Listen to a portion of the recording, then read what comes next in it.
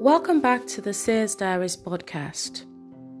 Today, the Holy Spirit says, Isaiah 62 verse 2 to 5. The nations will see your vindication, and all kings your glory. You will be called by a new name that the mouth of the Lord will bestow. You will be a crown of splendor in the Lord's hand, a royal diadem in the hand of your God.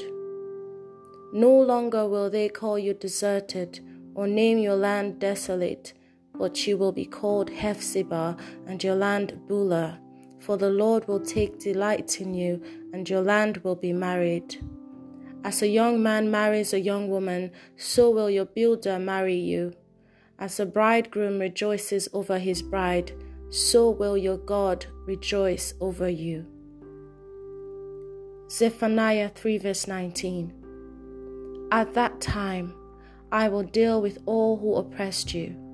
I will rescue the lame. I will gather the exiles. I will give them praise and honor in every land where they have suffered shame.